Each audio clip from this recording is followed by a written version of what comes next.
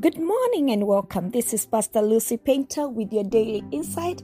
It is a new week, and I believe that you have been blessed this month as we continue to cover on the topic of faith. We've had wonderful people, Anita Flo, and we also had Minister Mboro. Anita Flo talked about the aspects of faith, and Minister Mboro talked about faith that works.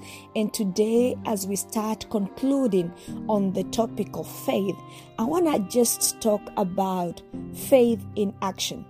The Bible says that faith without works is dead.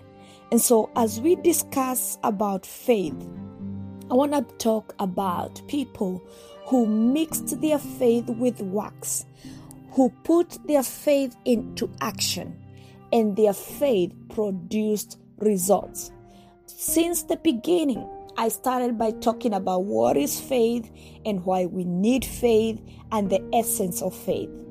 And we have continued building up as a team with my co-host the importance of faith. But as we come to the conclusion of faith this month, I just want to put the punchline.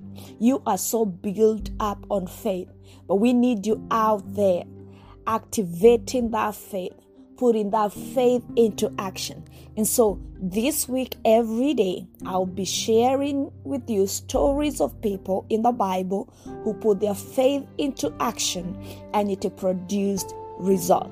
So today, as we discuss about faith in action, I'm going to talk about the Canaanite woman talked about in Matthew 15, 21 to 28. So imagine being at a point in your life when there is nothing but pain and desperation, when you have tried everything possible to ease that pain with no luck.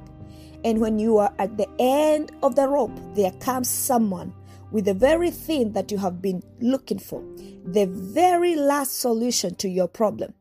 But they say, no, this was not meant for you. I have saved it for someone who deserves it more than you do. You know, the Bible says in Matthew 15 from verse 21 to 28, then Jesus left Galilee and went north to the region of Tyre and Sidon. A Gentile woman who lived there came to him pleading, have mercy on me, O Lord, Son of David, for my daughter is possessed by a demon that torments her severely. But Jesus gave her no reply, not even a word. Then his disciples urged him to send her away. Tell her to go away, they said. She is bothering us with all her begging. Then Jesus said to the woman, I was sent only to help God's lost sheep, the people of Israel. But she came and worshipped him, pleading again, Lord, help me. Jesus responded, it isn't right to take food from the children and throw it to the dogs. She replied, that's true, Lord, but even dogs are allowed to eat the scraps that fall beneath their master's table.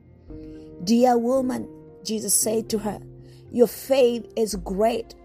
Your request is granted. And her daughter was instantly healed. What a conversation between Jesus and this Gentile woman. We see a woman, a mother's intense and persistent love for her child at a time when it seems that Jesus was ignoring her. This is a desperate mother, a mother who had tried everything that her culture and her gods had to offer as a cure for her child, and nothing had worked.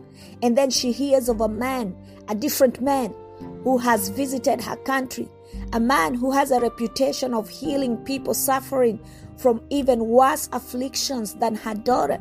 Imagine the relief she must have felt when she saw him. She had jumped the last hurdle, or so she thought. After all the obstacles she had faced, here was salvation. Here was healing. But then what happens? Jesus fails to answer her. And the disciples interprets this as rejection. They see his silence as his way of saying that he wants her gone, and even urge him to send her away. After all, she was a Gentile, a Canaanite, born of the enemies of Israel. This mother had been through enough pain. But right when she beheld the person she knew had the answer to her troubles, she was met with the rebuke of his disciples. As if that wasn't enough, Jesus, her last hope and the most compassionate person she had ever heard about, told her that he was not sent to help her kind. Could anything be more devastating than that? Anyone would have given up at this point. Just throw in the towel and surrender to fate. Besides, what's the point of going on when the only person who can help outrightly tells you no? But the woman came right back and worshipped him, pleading again, Lord, help me. Just when everyone would have expected her to crumble in despair, just after she had faced another hindrance, she looked up to him and pleaded, Lord, help me. She turned away from her trouble and looked up upon the very face of love, the very face of compassion, because she knew that therein lay her hope of salvation. She knew that in him lay the solution to her trouble, and in a show of faith and resilience, she knelt before him and pleaded her case for the second time, undeterred by what had transpired before that. Nothing could have discouraged her, not her daughter's sickness, not the rebuke of the disciples, not even being likened to a dog. She even found words to tell Jesus, I don't mind the scraps. I don't mind the scraps. I don't mind the scraps. She had strong enough faith in the person of Jesus that even after the humbling and the painful testing she had gone through, it had remained persistence in the midst of the storm she was in. She never took her eyes off the only person who had the power and authority to calm that storm. She acknowledged and praised him in the midst of it. Such tenacity doesn't come unless with faith.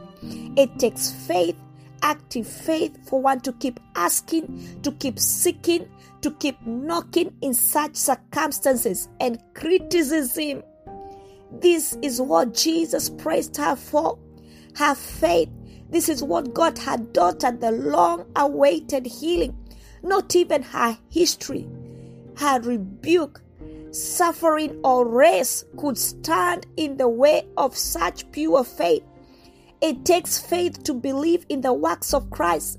It takes faith to walk in his ways, to rely and to put our entire hope in his promises.